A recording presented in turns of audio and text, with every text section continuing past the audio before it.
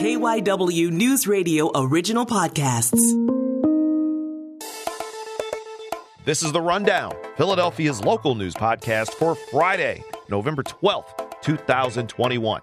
I'm Jay Scott Smith here with Sabrina Boyd-Circa and Brian Seltzer, and video games finally, thankfully, are having a moment, or maybe it's more than a moment, but a whole movement. The gaming and esports industry has exploded in the last few years, and Philadelphia's own Nerd Street Gamers has been a big part of that. Hold on a second, Jay. Can you tell the people what's on your shirt today?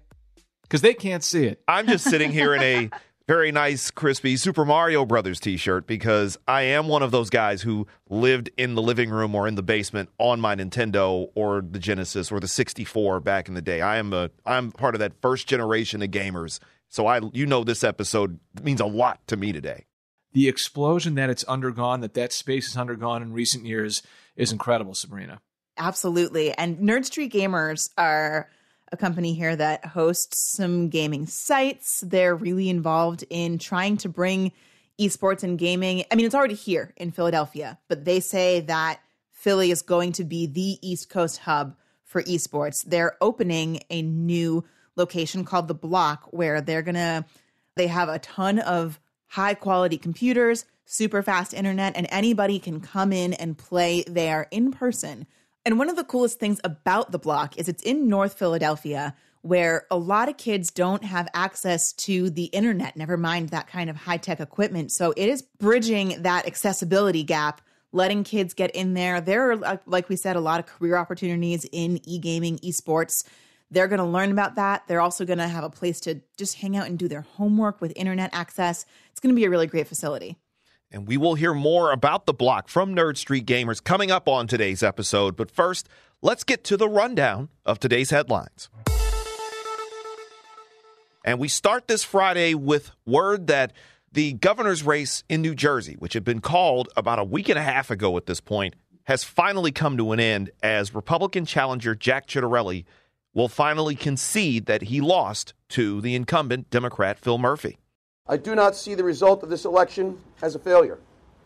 On the contrary, I am proud of what our campaign accomplished, proud of how we helped reinvigorate the Republican Party and mobilize new people who've never been involved before. There was a lot about the year 2020 that I would choose if I had my preference not to relive again. One was a long, drawn-out process of waiting to find out who won or did not win an election. So much like the case with Steve Sweeney and Edward Durr, the swifter we can resolve some of these races, let's do it. Yeah, thank God this is finally concluded. Sounds like there won't be the issue of trying to find a recount. I know that was something that Ciattarelli was talking about, saying, let's count every legal vote. Well, now he must feel that every legal vote has been counted, and Governor Murphy has won another term. It appears that Governor Murphy will end up winning by 3 percentage points or something around 65,000 votes. They say it was closer, but 65,000 votes is a sizable margin. That's an NFL stadium's worth of people. So it's not something small per se. But after a week and a half, it looks like the former Assemblyman Jack Ciattarelli is finally just tapped out. That's it. He at least will admit defeat. And it appears that maybe the final loose end got tied up in New Jersey. You know, guys, I say that I don't want anything from the 2021 elections to be long and drawn out, but then I realize that once all that is resolved and put to bed, everyone's going to start focusing on 2022, and I'm not sure if we're ready.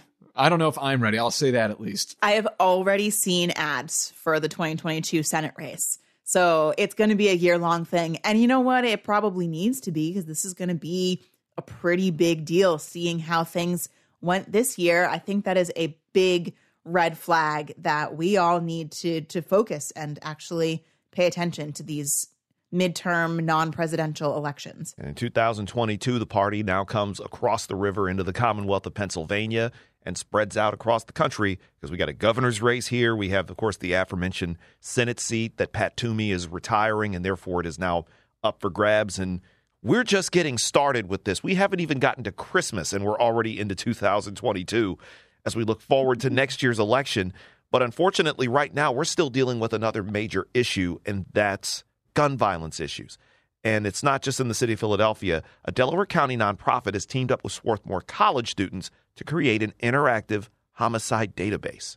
Yeah, that's right. The nonprofit Ceasefire PA Education Fund is partnering with Swarthmore College. You know, you think of gun violence as being mainly a city thing. Like, it's happening in Philadelphia. We hear about so many shootings around the city, but it also does exist in the suburbs. And that's what this database is about, collecting the data, also recognizing the victims and hearing some of their stories. Our wonderful reporter, Shara Day Howard, spoke with Adam Garber, the executive director at Ceasefire PA Education Fund, about what this database aims to do. Do two pieces. One, take all the data from the CDC on how gun violence is impacting people in Delaware County. And then two, connect it with news stories of outlets in the community, because they're not statistics, they're real people. That's the point that they want to get across, is these are real people. We want to know about their stories. We want to know who they are and have a database where we can track who all of them are.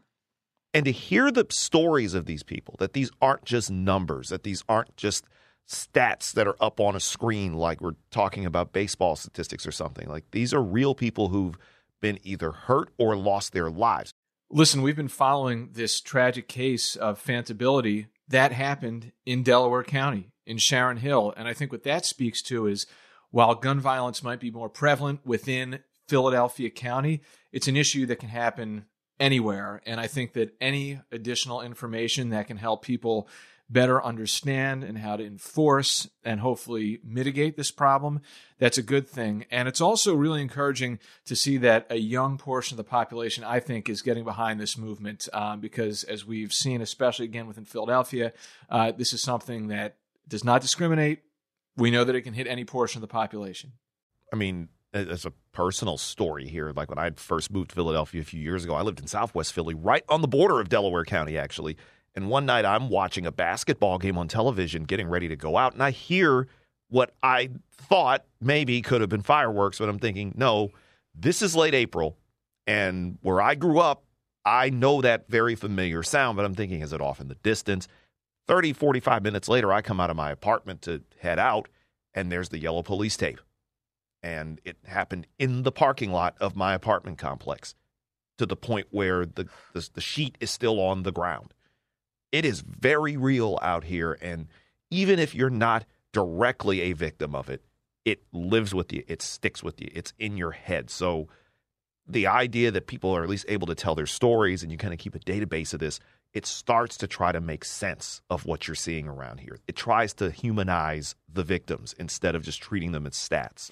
Exactly. And that's something that we try to do here a lot at KYW News Radio. Our reporters, Shara Day Howard, I just mentioned, Kristen Johansson, does a lot of stories on gun violence and focusing on the victims. And you can actually hear more about this database in particular on Flashpoint. So tune in to KYW News Radio Saturday night at 9:30 or listen wherever you get your podcasts. That's right, because Flashpoint's podcast feed will pop up not long after that show airs on Saturday night as well as on Sunday morning. And obviously, this is a very difficult subject matter to talk about. So let's try to lighten the mood at least a little bit on this Friday. We are still in the midst of this pandemic, and now it appears that of all the things we have to worry about the spread from one person to the other, the unvaccinated to the vaccinated, now we have to worry about deer. Deer could actually make the spread of COVID worse. So at our house, in our living room, there's Florida ceiling sliding window doors, essentially. And last night, after the kids go to sleep, my wife and I are downstairs cleaning up, and we have this big 70-pound dog. Dog starts barking. Follow him into this living room. He's right by the floor-to-ceiling window, and lo and behold, across the yard in the back, we see two deer. And we think, oh, what nice, cute-looking deer. There's a mom and her baby. So nice, so nice. Yet another reason to stay away from your deer. See, and here I am thinking that the only people who could have to have any concern about this are like people who go hunting. I mean, how often do you interact with a deer? But I don't know. I have a lot of questions about how it can spread from a deer. If you accidentally hit a deer on the road, is it somehow going to give you COVID? I mean, it's not breathing on you. We have to get masks for deer now? It makes me think of my parents who are back in Michigan. They live in this area where there are deer that roam through the yard. It's not uncommon that if I talk to my mom on the phone, one of them shows up in her yard and starts eating her plants like a gigantic salad bar, and she gets very frustrated with them, like trying to shoo them out of the yard. Am I to the point where I have to tell my mother, do not go outside to shoo these deer away because you could get exposed to COVID? It makes no sense. It's just like the idea of deer being, it's like instead of a Trojan horse, it's a Trojan deer. I don't think we would ever have movies like how they had Outbreak where they made it seem like apes and monkeys can spread viruses. Now do we have to worry about Bambi being dangerous and Bambi will spread the virus to people? It's like we want to take this seriously because this could become a real thing, but it's just weird to think that. I wonder where the study came from, the thought of, hey, what's spreading COVID around here? Well, we got deer all over the place. Maybe it's that. I don't know. So Penn State, Jay, led this study not too far from here in the great Commonwealth. My guess is that even though there could be the possibility that deer could spread the virus to humans, my guess is that it's likely relatively minimal. The study was inconclusive. It said, while we lack incontrovertible evidence for spillback from deer to humans or other free-living animals, our findings warrant a heightened awareness of the potential risks. I think the bigger thing is just like, years from now, what are we ultimately going to find out about COVID and how it behaved and how it was transmitted and all that stuff? Like I would be willing to sign on a line right now that there's not going to be a lot of cases from deer to humans. But what they were able to find was that the disease is highly transmissible between deer, especially white-tailed deer. So I think it's just compelling and fascinating stuff, just the more we learn about how COVID behaves. I don't know. I think this is going to be like that time where they said that cats could get COVID for a little while, which may be true. It sort of disappeared, but there was a brief period of time early on when I was worrying about my two cats and thinking I really need to stay home to protect my two cats. Like people say they need to stay home to protect their kids. You know what else is crazy? Something that's a nugget from this article. There's an estimated 25 million white-tailed deer in the U.S., and I would never have believed this. It's the most popular type of hunting in the United States, and it generates $20 billion to the U.S. GDP. Hunting deer. This was 2016, but that's still insane to me. That is kind of stunning. And when it comes to this subject matter, apparently the buck will now stop here.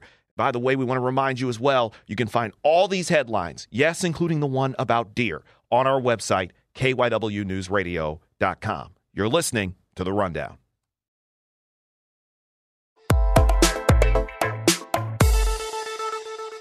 Welcome back to The Rundown. I'm Jay Scott Smith, and playing video games is no longer just a way to pass through a Friday evening. I mean, I've been a video gamer going back to when I was a little kid. The thing is now, it's not just all fun and games. It can be a career path and a way to help keep kids safe here in cities like Philadelphia. And Nerd Street Gamers is bringing the gaming boom really to the heart of our city with their new gaming hub called The Block. And we're joined today by the Vice President of Media for Nerd Street Gamers, Todd Berman. Todd, thank you for joining us today. Thanks for having me, Jay. Really excited. So here's how Nerd Street CEO John Fazio describes The Block.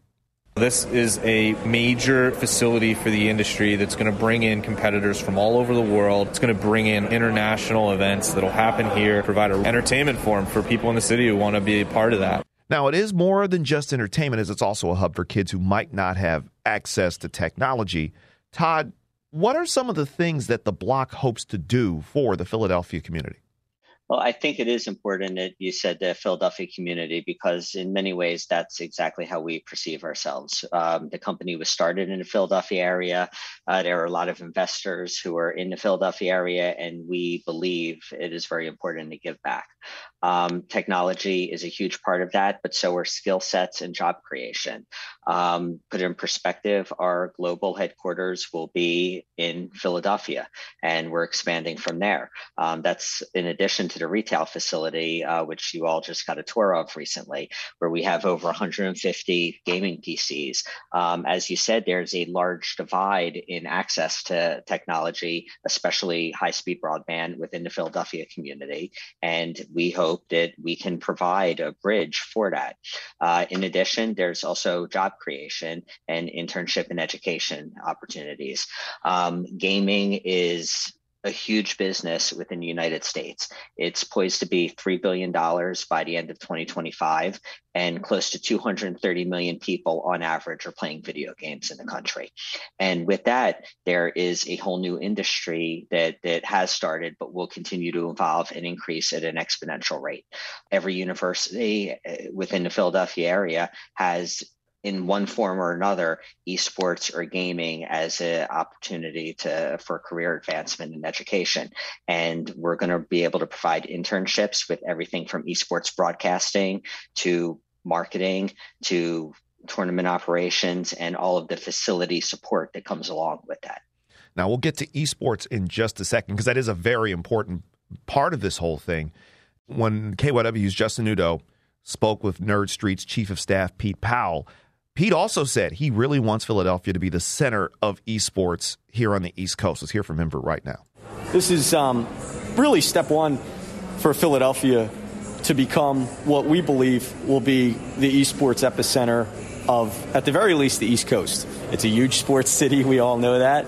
We really believe that it can be a huge esports city as well. And we feel like the block is a big step in making that a reality. What do you think makes Philadelphia a good environment for something like esports? Philadelphia is an East Coast hub. There's no question about it. We are between New York and DC, right at the center of that northeastern corridor. We also have one of the most condensed populations of universities and students within that geographic spectrum. And as a result of that, that's where we are going to be able to give that access and provide that access. We've seen massive growth in this industry, especially over the last 5-6 years. And it's between gaming, the esports. We've seen the esports arenas starting to pop up around the country. There's such a great audience for gaming videos in places such as YouTube, and Twitch has become such a massive social media platform in and of itself. With all this industry growth, what are some of those career opportunities in gaming? Because people just see it as a bunch of kids playing video games. There's way more to it than that. How are kids being taught about that aspect as well? Yeah, I think the appropriate way of thinking about that question is to look at professional sports as a blueprint. And I think you need to consider esports very indicative of professional sports. There are people that are making absolute careers from being players, competitive players. And as a result of that, the entire infrastructure that they build upon is the same as professional sports. Broadcasting, that is a huge element. You mentioned Twitch a while ago. Yes, there are people doing individual Twitch streams, but in addition, there are large-scale broadcasts. We can throw a tournament on a weekend and literally 200,000 people can be watching our stream. With that comes the same type of support as you would put behind a professional sporting event. Madison Square Garden, they're selling out in 30 seconds for Overwatch League championships. So there is a demand that's there. And I think it's probably best looked upon as in the same way where people enjoy watching traditional sports, people are enjoying watching esports. And as a result of that, you're becoming emotionally connected to the professional players that are behind it. You have an interest in it. And at the same time, you want to be able to compete on yourself. What we hope to do is create that bridge for people to be able to competitively play. We hear a lot about the esports aspect of it. Also, John Fazio talked about how the block is for kids who may not have access to this type of technology. What we saw during the pandemic was that a chunk of our students didn't even have high-speed internet at home to participate in remote learning, let alone play video games. This is the computer you're going to spend your career on. This is a gateway to opportunity beyond gaming. But this is about access to technology. So many of these homes are without internet access, and this can add another layer to what kids are able to do instead of just the idea of just playing video games. There's so much more to it. Yeah, I think the number one point there is access. And what we hope to do is be able to allow that access, especially for those who don't have that access anywhere else. I think a good example of that, if you look at, is our relationship with the Philadelphia Parks and Rec.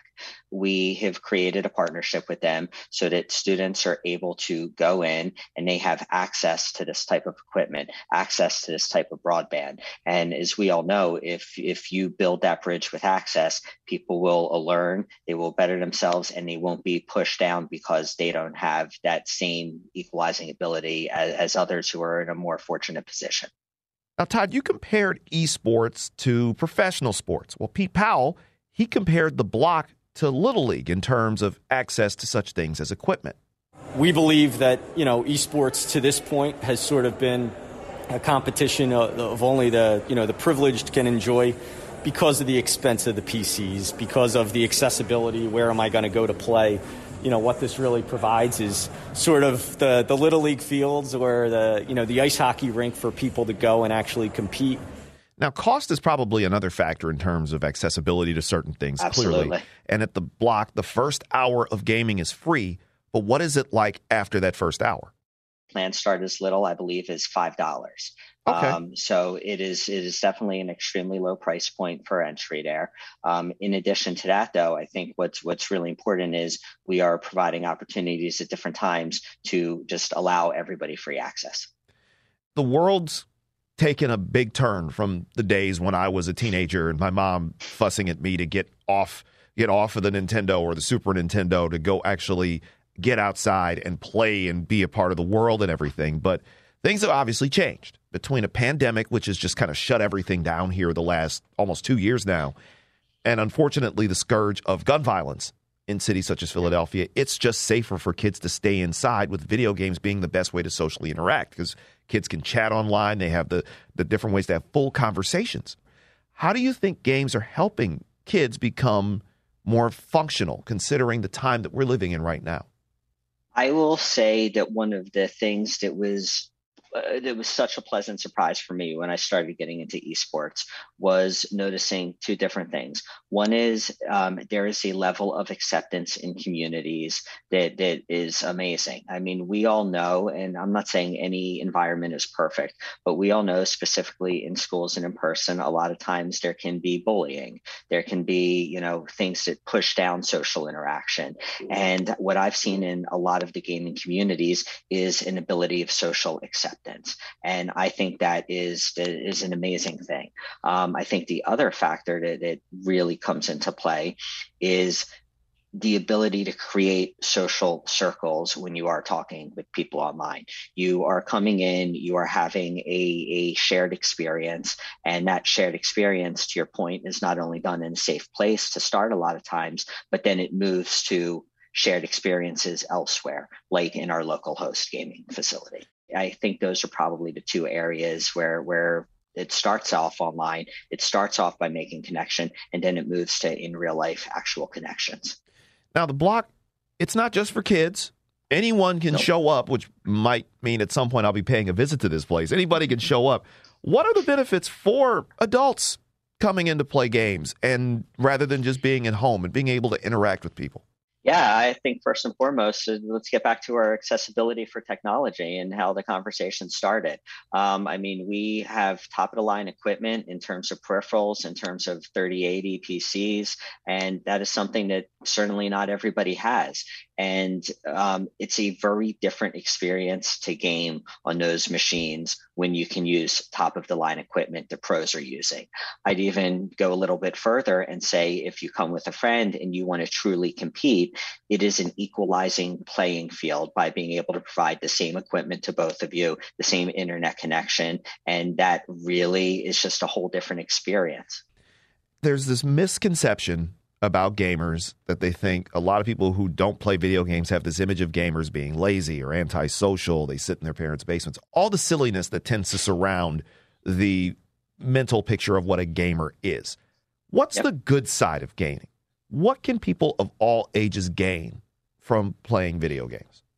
I think absolutely what you're going to gain first and foremost is a social experience. And I think that comes before anything that you may achieve in terms of competitive play. But then the other is competitive play. I mean, there's a reality that when you play sports, you enjoy competition. And all of that goes hand in hand in a very safe and compelling environment. Really quickly, how can people get more information on the block and learn more about this facility? Please just visit our website, nerdstreet.com. As you go there, you're going to find a lot of compelling content. You're going to find events that are happening at our local host facilities, and you're going to find tournaments that you can compete in, both in person and online. Our large opening to the public is this Saturday, November 13th, where we're going to have a series of tournaments. It's going to be headlined by Fragadelphia, which is a very well-known and long-standing CSGO tournament that started in the Philadelphia community. It just seemed like the perfect way to start out. Born in Philadelphia, created in Philadelphia, and that's how we want to open the block. It's the future of gaming right here in the city of Philadelphia. That's Todd Berman, the Vice President of Media for Nerd Street Gamers. Todd Berman, thank you so much for joining us for this edition of The Rundown. Thank you very much. And The Rundown is a production of KYW News Radio Original Podcast. The show is produced by Sabrina Boyd-Circa and Brian Seltzer. The director of podcasting for KYW News Radio is Tom Rickard. I'm J. Scott Smith. You can follow me at J. Scott Smith. It's real J. Scott Smith on Instagram and Facebook. And you can hear me every afternoon on KYW News Radio, 103.9 FM and 1060 AM at 3 p.m. for Philadelphia's afternoon news. You can be sure to follow The Rundown on Twitter at The Rundown PHL. Again, The Rundown PHL, all one word. You can hear us for free right here on the Odyssey app or wherever you get your podcast. We want to thank you for joining us for this Friday edition of The Rundown.